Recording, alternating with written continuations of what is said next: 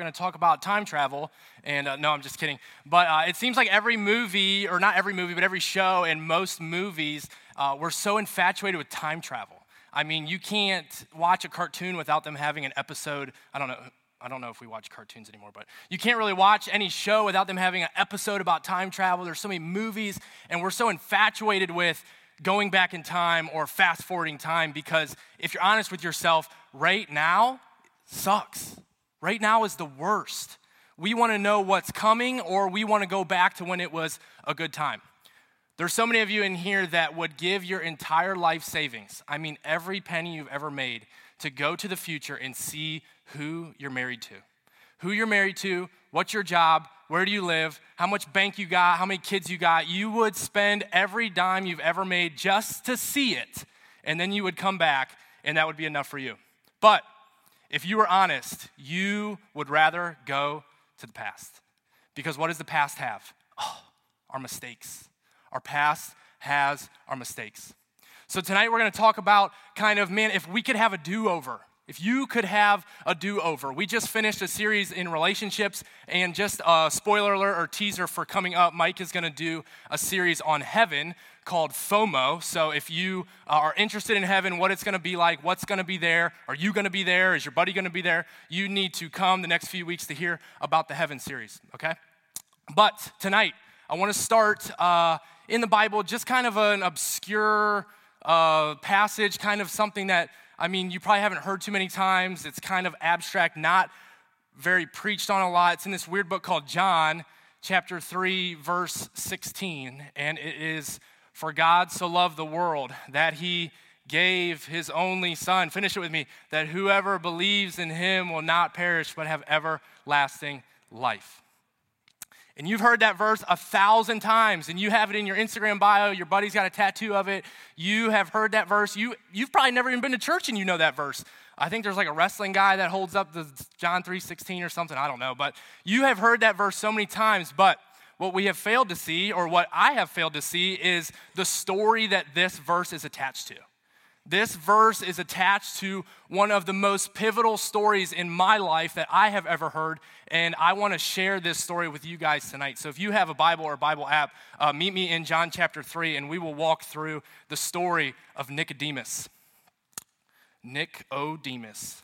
I Googled this morning, what does the name Nicodemus mean? And I don't know, I couldn't even find anything. I wanted to say something cool, but I don't have anything, so. So I was reading this story, and a lot of times when we read the stories in the Gospels of how Jesus interacts with people, it's kind of like, hey, that's cool, and Jesus is super cool, and he says a lot of cool things, but that doesn't really apply to me. He was on earth 2,000 years ago, and I don't really understand how this has anything to do with me, but it's cool to look at, and it's cool to understand. And I just kind of want to start tonight and kind of get you guys in the shoes of Nicodemus, because the Bible says that Jesus is the same yesterday, today, and tomorrow. That what we read in the Gospels of how Jesus walked, how he talked, how he dwelt with people, how he asked the best questions that have ever been asked, he responds and acts the same way with you and me today. The Bible says that Jesus is the exact imprint of the nature of God.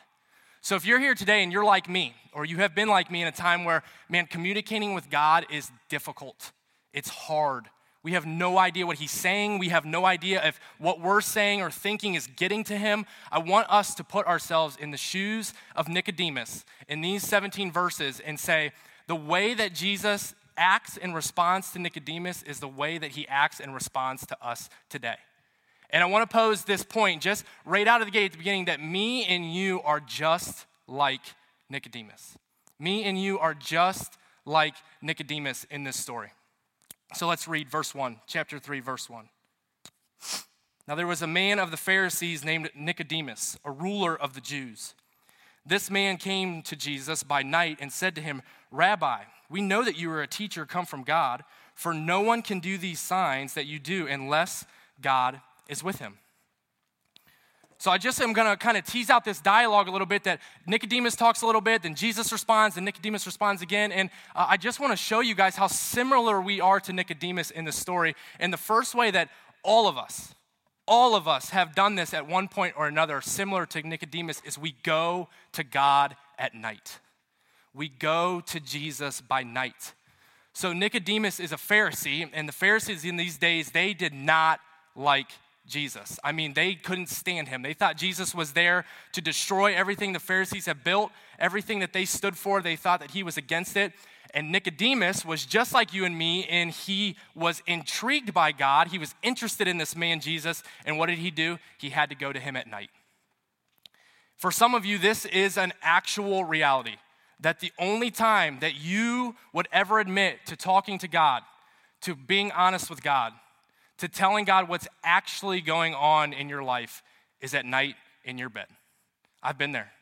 I mean, all day we smile, we go to work, we go to church, we go to Thrive. It's so good. God's so good. There's an army. I mean, we're singing, we love it. And when we get home, we go to God at night. We go to God at night. Maybe this is a metaphor for you, and it's not literally at night, but you wouldn't be honest with how your relationship with God really is, and you go to him when no one's watching.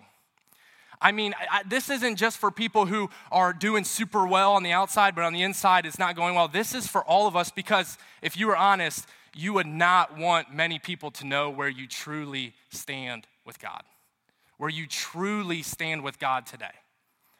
And like I said, this isn't me, I'm trying to find the 7 of you who are phony and fake. No, this is all of us that, man, we put up a front.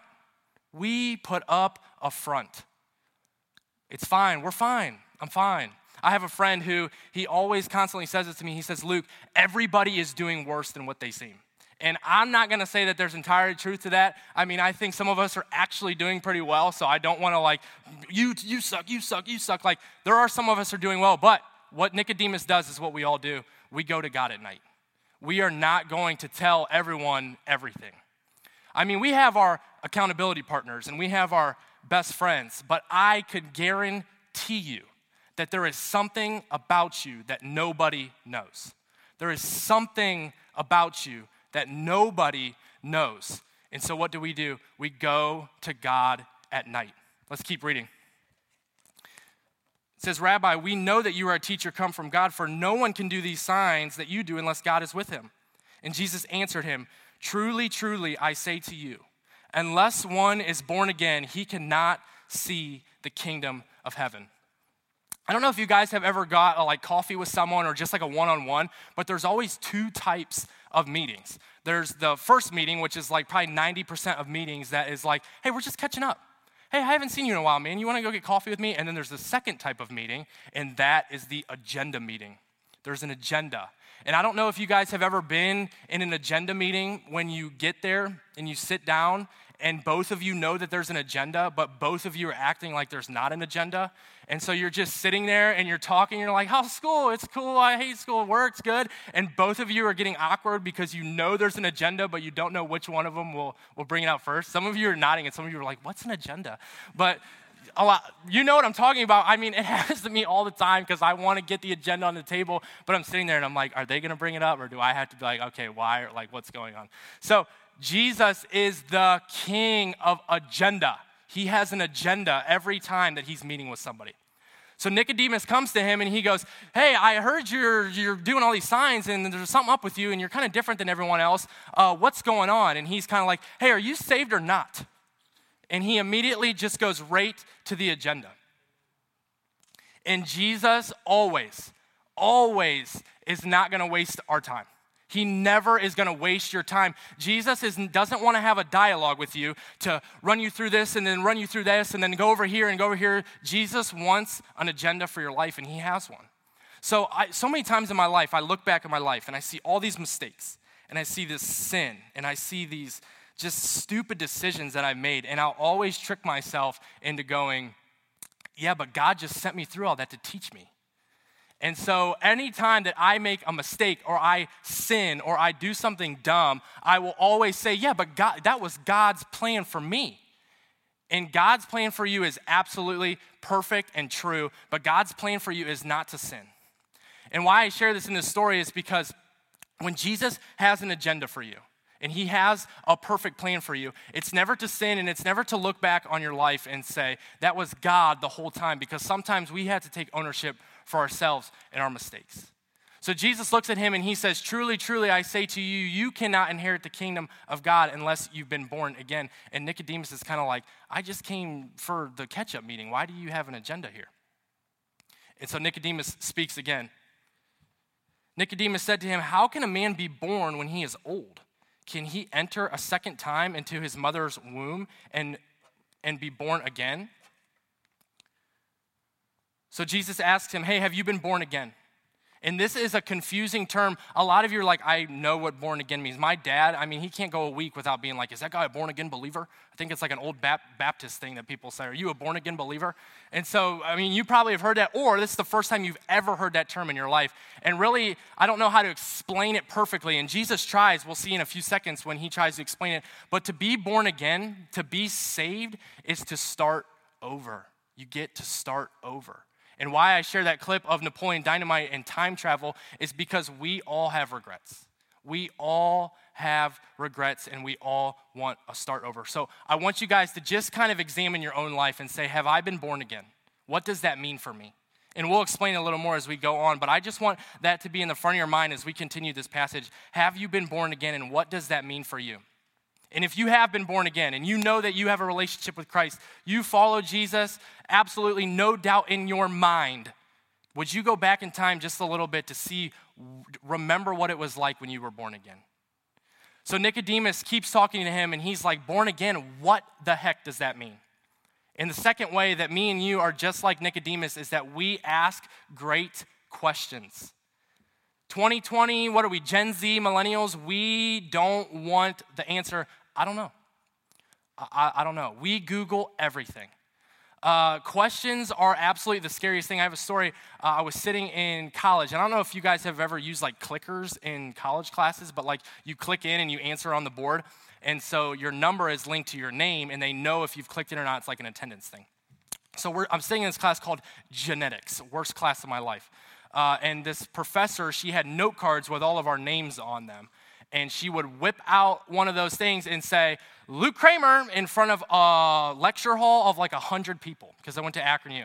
Like 100 people in this room, lose my mind. So I was like, I've never talked to this professor in my life. She doesn't even probably know I exist. So I'm sitting there, I'm like second to back row, hated college, hated that class, snuck in 10 minutes late, left 10 minutes early. She gets a note card and she asks a question that might as well have been in Chinese. I've never heard of any word she ever said in that question. And she asks the question and she goes, Luke Kramer, and she looks up, and I was like, I don't think she knows who I am. So what I do, I sat there, didn't even say a word. I had two friends that were in a lab with me that were sitting 5 rows in front of me, and they both went like this, just this face. They were like, and I literally looked at them and I was like, and they were like, I can't believe he's doing this right now. So I didn't answer the question. She's like, oh, he must be absent. And went to the next one and asked, and it was over. Because I was deathly afraid to answer that question. It gets worse. So I go to lunch or whatever afterward. I get an email from the professor, and she said, hey, you use your clicker to click in, but when I called your name, you never answered. This is academic dishonesty. Immediately reply and tell me what is going on. And I was like, shoot. So I emailed her and I said, I can word the email, I can do it. I was so sorry, I love your class so much. I've never learned more in my life than in your class. I was just so deathly afraid to give the wrong answer because I respect and honor you so much as a professor. No, and so I told her that I was deathly afraid to answer this question, and she was like, oh, no problem. Thank you so much for emailing me and telling me. I was like, great, it's done. So I get to class the next day or Friday, whenever, and get in there. I'm like, sweet, I like this professor now. I went and sat down, back row, same thing. She asked the first question, Luke Kramer, and she called on me again, and I was like, I thought I handled this. I thought it was over, and so I tried to answer, but I had no idea what I was saying. She answered it for me, but like, you know how like a little kid, you like repeat after me? And so she did that, and I finally answered it, and I was like, oh my gosh, that was so embarrassing. And I finished it, and I'm like, okay, it's done. So she lectures on a little bit more, and then she gets going. She asks another question, Luke Kramer, and she called on me 7 times in the same class to answer 7 questions that I couldn't even fake that I knew the answer to because I have never seen any of the material that she was teaching. So what I'm getting at with this story is that questions are tough. We know how to ask tough questions, and we know how to answer tough questions. And Jesus is sitting with him and says something to Nicodemus that Nicodemus absolutely does not understand. He's baffled, he's blown away. Jesus might as well be speaking in Chinese. And what does Jesus do? He continues to explain himself. He continues.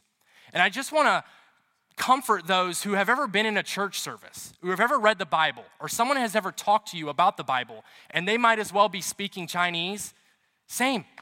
We all have been confused by the Bible before. We've all been confused by Jesus before. We've all had to ask tough questions that we don't know the answer. And believer in Christ in the room, when you are talking to a non-believer, can I challenge you? Can I plead with you to be patient? They don't know what the Bible means. They don't understand. So Jesus is sitting with this person who's not a believer in him. He says one phrase, hey man, you have to be born again. You have to trust me with your life. You have to surrender what you have.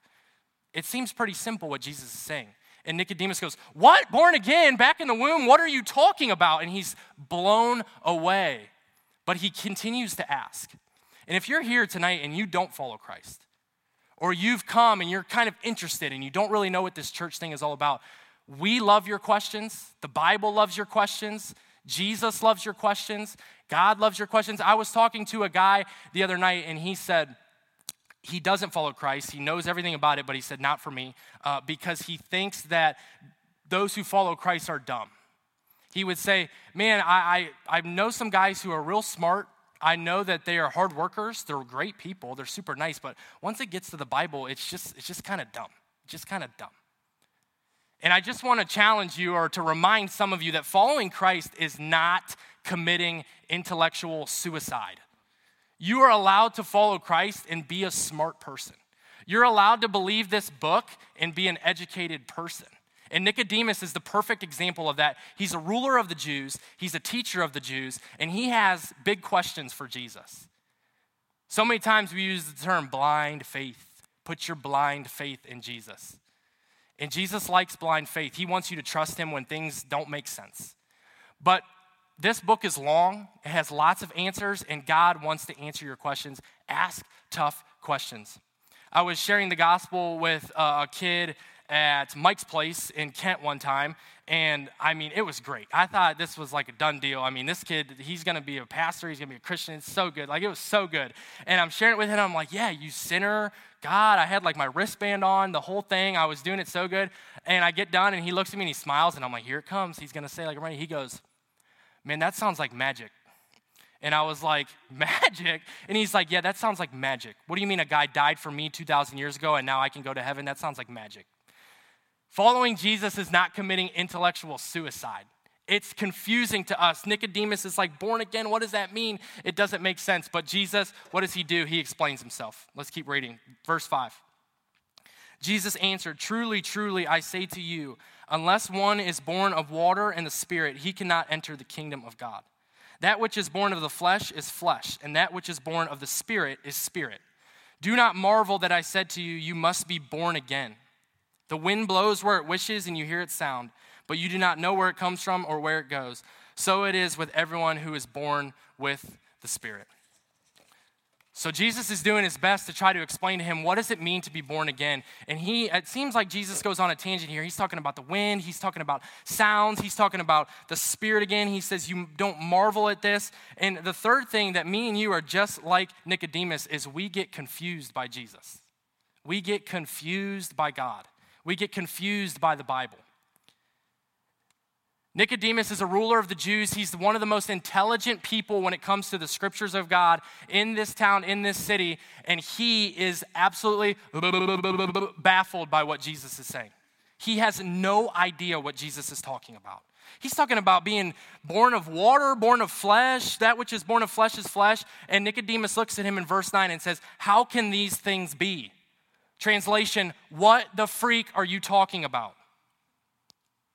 And I just want to empathize with the believer in the room, the person who's been a Christian for 20 years, the person who is here with their friend and got suckered into coming, the person who just started following Christ maybe a year, 2 years ago. We get confused by Jesus. It is my job to read this book and to teach it, and it confuses me. It's Mike's job to read this Bible and teach it, and it confuses us. Jesus sometimes confuses us. So what do we do? What do we do when Jesus confuses us? It's funny, they're going on a dialogue, and it seems like after every time Nicodemus talks, Jesus talks a little bit longer. So Nicodemus starts the conversation with 3 questions, then Jesus talks. And then Nicodemus has 2 questions, and then Jesus talks. And then Nicodemus just had this last question, how can these things be? And then Jesus talks the rest of the chapter. I want to challenge you guys tonight that when you're confused by God, when you're confused by Jesus and the Bible and what's going on in your life, to stop asking so many questions. You cannot think your way into heaven. You cannot ask enough questions to have a relationship with Christ. You cannot think your way into heaven. Jesus is asking him these questions, and he could straight up just give him the answer, but he's taking Nicodemus on a rabbit trail to finally say, Nicodemus, stop. Stop asking so many questions. Stop thinking so hard. And Jesus finally gets to the root of the matter as he finishes up speaking, and he talks for a while at the end. Verse 10, are you the teacher of Israel, and yet you do not understand these things? Truly, truly, I say to you, we speak of what we know and bear witness to what we have seen, but you do not receive our testimony. Stop. I just want to ask you, when Jesus says we speak of what we know, we speak of what we know. If you're a Christian, let me encourage you that if you have put your faith in Jesus Christ, you cannot be plucked out of God's hand, that you can know that you have eternal life.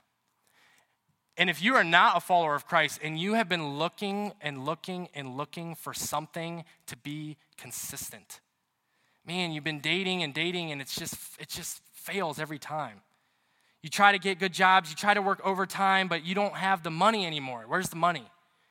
Your parents are fighting, were fighting, and you wanted to put it back together, you wanted to put your family back together, but it crumbled. You have a brother or a sister or a friend who you wanted to follow Christ. You guys were following Christ together, and it seemed like you guys were going to keep doing this, and they're nowhere to be found. And these inconsistencies drive us insane, because what does every one of us in this room want? Control. We want to control. And Jesus looks at Nicodemus and he says, Nicodemus, you're asking all these questions, and I have the confidence, I speak of what I know. You all know a friend or a colleague or someone who's not a Christian, and what do they say? They think Christians are arrogant. They think people like me are cocky because what? We speak of what we know. I want to encourage you that there are things we don't know. There's tons of things that I don't know. But when it comes to my eternal life and my Savior in Christ and what he did on the cross and what he did when he rose from the dead, that is something that I know. We know that. We speak of what we know. God has never changed, and he never will change. Man, COVID and all this stuff, we don't know what's going to happen tomorrow. DeWine gets up there every day and he says things we have no idea what he's talking about. Mask, no mask, this company, not this company. It's a train wreck. I speak of what I know, and what I know is what Jesus did. Let's continue with what Jesus is saying. Verse 12. If I have told you earthly things and you do not believe, how can you believe if I tell you heavenly things? No one has ascended into heaven except he who descended from heaven, the Son of Man. And as Moses lifted up the serpent in the wilderness, so must the Son of Man be lifted up, that whoever believes in him may have eternal life. So Jesus keeps going, and he's even being more confusing to someone like me and you. But what he's doing in this moment is he's telling Nicodemus exactly what Nicodemus needs to hear. And I don't care if you're in your 20s, 30s, teens, guy, girl, this college, that college. Jesus wants to speak to you personally. And what does he do to Nicodemus? Nicodemus is a ruler of the Jews. He's a young Jewish boy, grew up, knew all the scriptures. And what does Jesus do? He gives him a story about Moses. He says, I'm going to speak your language. When you are sharing Christ with others, or you are talking to people about God, would you try to speak their language? Would you speak the language that they know? I mean, so many times I meet with people and it seems like I will say something about the Bible and they'll be like, cool. And then the next person I'll say the same thing and they'll be like blown away. Because Jesus will speak to your personality. He dwells with you. He meets you exactly where you are, and he will speak to your personality. Would we try to do that with others? So what Jesus is saying here to Nicodemus, he shares this obscure story in the book of Numbers about Moses, and he shares this story about all these snakes are biting these people and killing them in Israel. And Moses goes to God and he says, God, what's going on? We need saved from this. What is going on? And so God says, I've heard your cry, I've heard your prayer. Hold up this bronze staff, and every one of the Israelites who looks at this staff will be saved from the snake bites. So he is speaking Nicodemus' language, telling him, making this parallel or this metaphor of what Jesus is. Jesus is basically saying, whoever has their eyes on me and believes in me when I have been held up, they will be saved. He's speaking Nicodemus' language. Jesus meets you exactly where you are. He meets you exactly where you are. Born again. He asks this question, have you been born again? Have you been born again? A second birth. We were born when we were born. A second birth. A rebirth in Christ. Giving Christ your life and saying, I want something new. Will you bring up John 3:3? This is the KJV version. I don't know if you guys grew up in church, you know the verily, verily. It says, Jesus answered and said unto him, verily, verily, I say unto thee, except a man be born again, he cannot see the kingdom of God. And why I bring this up in the KJV, a funny story, I started following Christ at the age of 16.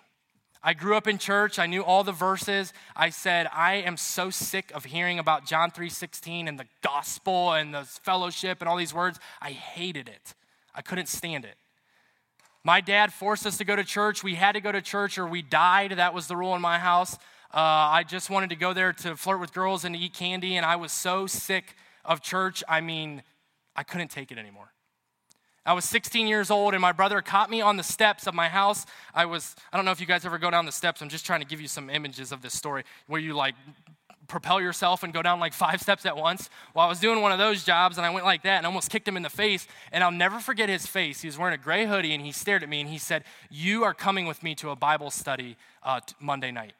And I was like, that's hilarious. You couldn't catch me dead at that thing. And he was like, no, I'm not asking you, I'm telling you. So I went to this Bible study in this basement, and I walked down the steps, and a bunch of little church nerds there, like you guys all know, and circled up, and I thought we were all going to pray for each other's neighbor's dog. You know how you circle up? Any prayer requests? Yeah, my neighbor's cousin's sister's dog is sick, so I couldn't take it.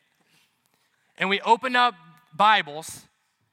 A kid who had grown up in church, seemed like I never read the Bible in my life, cracked open these Bibles, and there was a guy, and he was laying on his stomach, and he had this Bible that was about as big as the house, and it was this big KJV, sitting on his stomach, arms crossed, his legs are kicking up, and he read this verse. It says, I say unto thee, except a man be born again, he cannot see the kingdom of God. And I thought a knife went through my stomach. I will never forget what I felt when I heard that guy read that verse. And I remember praying in that moment, God, I have been in church my entire life. My dad says born again believer 1,000 times a week. Why now is this happening to me? Why is this convicting me? Why is that phrase, a man be born again? Because I had never been born again. I was baptized when I was 7. I grew up in church. I knew all the words, but I had never went to God, said, God, your work through Jesus Christ is enough for me. It's the only thing I need for heaven, and I want to start over. I want a do-over. If you're in here tonight and, man, you trudged your way in here tonight, you said, this is my last chance at church. This is my last chance. I need something to help me tonight because I have a problem waiting for me in a few minutes that I don't know how to fix. I have a problem waiting for me tomorrow morning that I'd rather just sleep in. I have a problem waiting for me in the next couple months that's coming up, and man, I wish I could slow time down. This verse is all I can give you. Except a man be born again, he cannot see the kingdom of God. The only person in the world that can give you a do-over, can help you start over, is God. In 1 Corinthians 5, it says this verse. I kind of want to end with this verse, if you want to bring it up, John. Therefore, if anyone is in Christ, he is a new creation. The old has passed away, the new has come. man, I am just remember being at 16 begging God, like, I want to start over. I don't know if you guys have ever had this dream. I used to be like this in high school and college where I wanted to move away and start over. I wanted nobody to know who I was anymore. I was sick of walking into a room and everyone in that room already having their mind made up on me. They already know who you are, Luke. You're loud, you're arrogant, you argue with people too much. Their mind's made up. I wanted to start over. And man, if I could just, I remember looking at plane tickets and apartments in Florida, South Carolina. I'm flying out of here, I'm gone. And right now, some of you might be laughing because that's your plan. You're graduating and you're gone. But maybe you feel like you're stuck tonight and you don't know what to do. I can't have a do-over. I'm in too much debt. I'm in too much sin. I'm in too much addiction. I don't know what to do. The old has passed away. The new has come. Would you give your life to Christ tonight? Would you say, Jesus, what you did on the cross is enough for me? And if you've already done that, would you remember that? Would you go back to God like a child? Would you run to him and say, I want to start over? This entire book is about God, a perfect, all-sufficient sacrifice, giving people do-overs. Moses, he's leading people, he's doing all these things. He murders somebody. I don't think any of us in here are a murderer. He murders somebody, and what does God do? He gives them a fresh start to lead people. Job, the story of Job, he loses everything he's ever had, his family, his money, his possessions, and at the end of that book, what does God do? He gives him a do-over. This man, Nicodemus, he's coming to Jesus. He has all these questions that can't be answered, and he meets Jesus, and Jesus gives him a do-over. The woman at the well has a sexual past that would probably put yours in the dust. And God dwells with her in the flesh and gives her a do-over. Jesus' best friend, Peter, spits in his face. He says, I never even knew that man. I don't even know who Jesus is. I want no part of him. And he jumps off the boat and swims and has breakfast with Jesus and gets a do-over. Luke Kramer, 16 years of hypocrisy, lying to my parents, lying to myself, lying to everyone in my church about my actual relationship with Christ. I met Jesus in a basement in June, my junior year, and he gave me a do-over. Man, would you just ask for Jesus to give you a do-over tonight? I'm going to pray.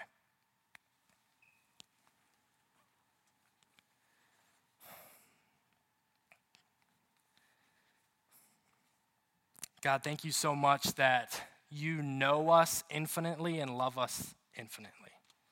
There's so many things in my life that I've done that are just so dumb. God, thank you for never giving up on me. Thank you for constantly giving me a do-over. Your mercies are new every single morning. I don't understand why you're like that, but I love you for it.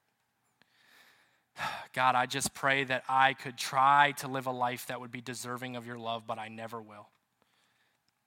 God, if there's someone in here who has never been born again, would you speak to them right now? God, would you just grip their heart? God, speak clearly to them what they need to do to have a relationship with you. God, I pray for all the Christians in the room right now who have been saved. They have a relationship with you. They know about you. God, I pray that you would just give them a fresh start tonight. Put a stake in the ground, God, for them. Remind them of who you are. Remind them of your love. And remind them of the gospel. God, I pray for Thrive and us as a whole that when we go share this good news about how good you are and about how amazing you are, God, would we do you justice and share it with love? God, we repent for what we've done, and we're so thankful for your forgiveness. God, I pray you would give everyone in here a fresh start today. I pray these in Jesus' name. Amen.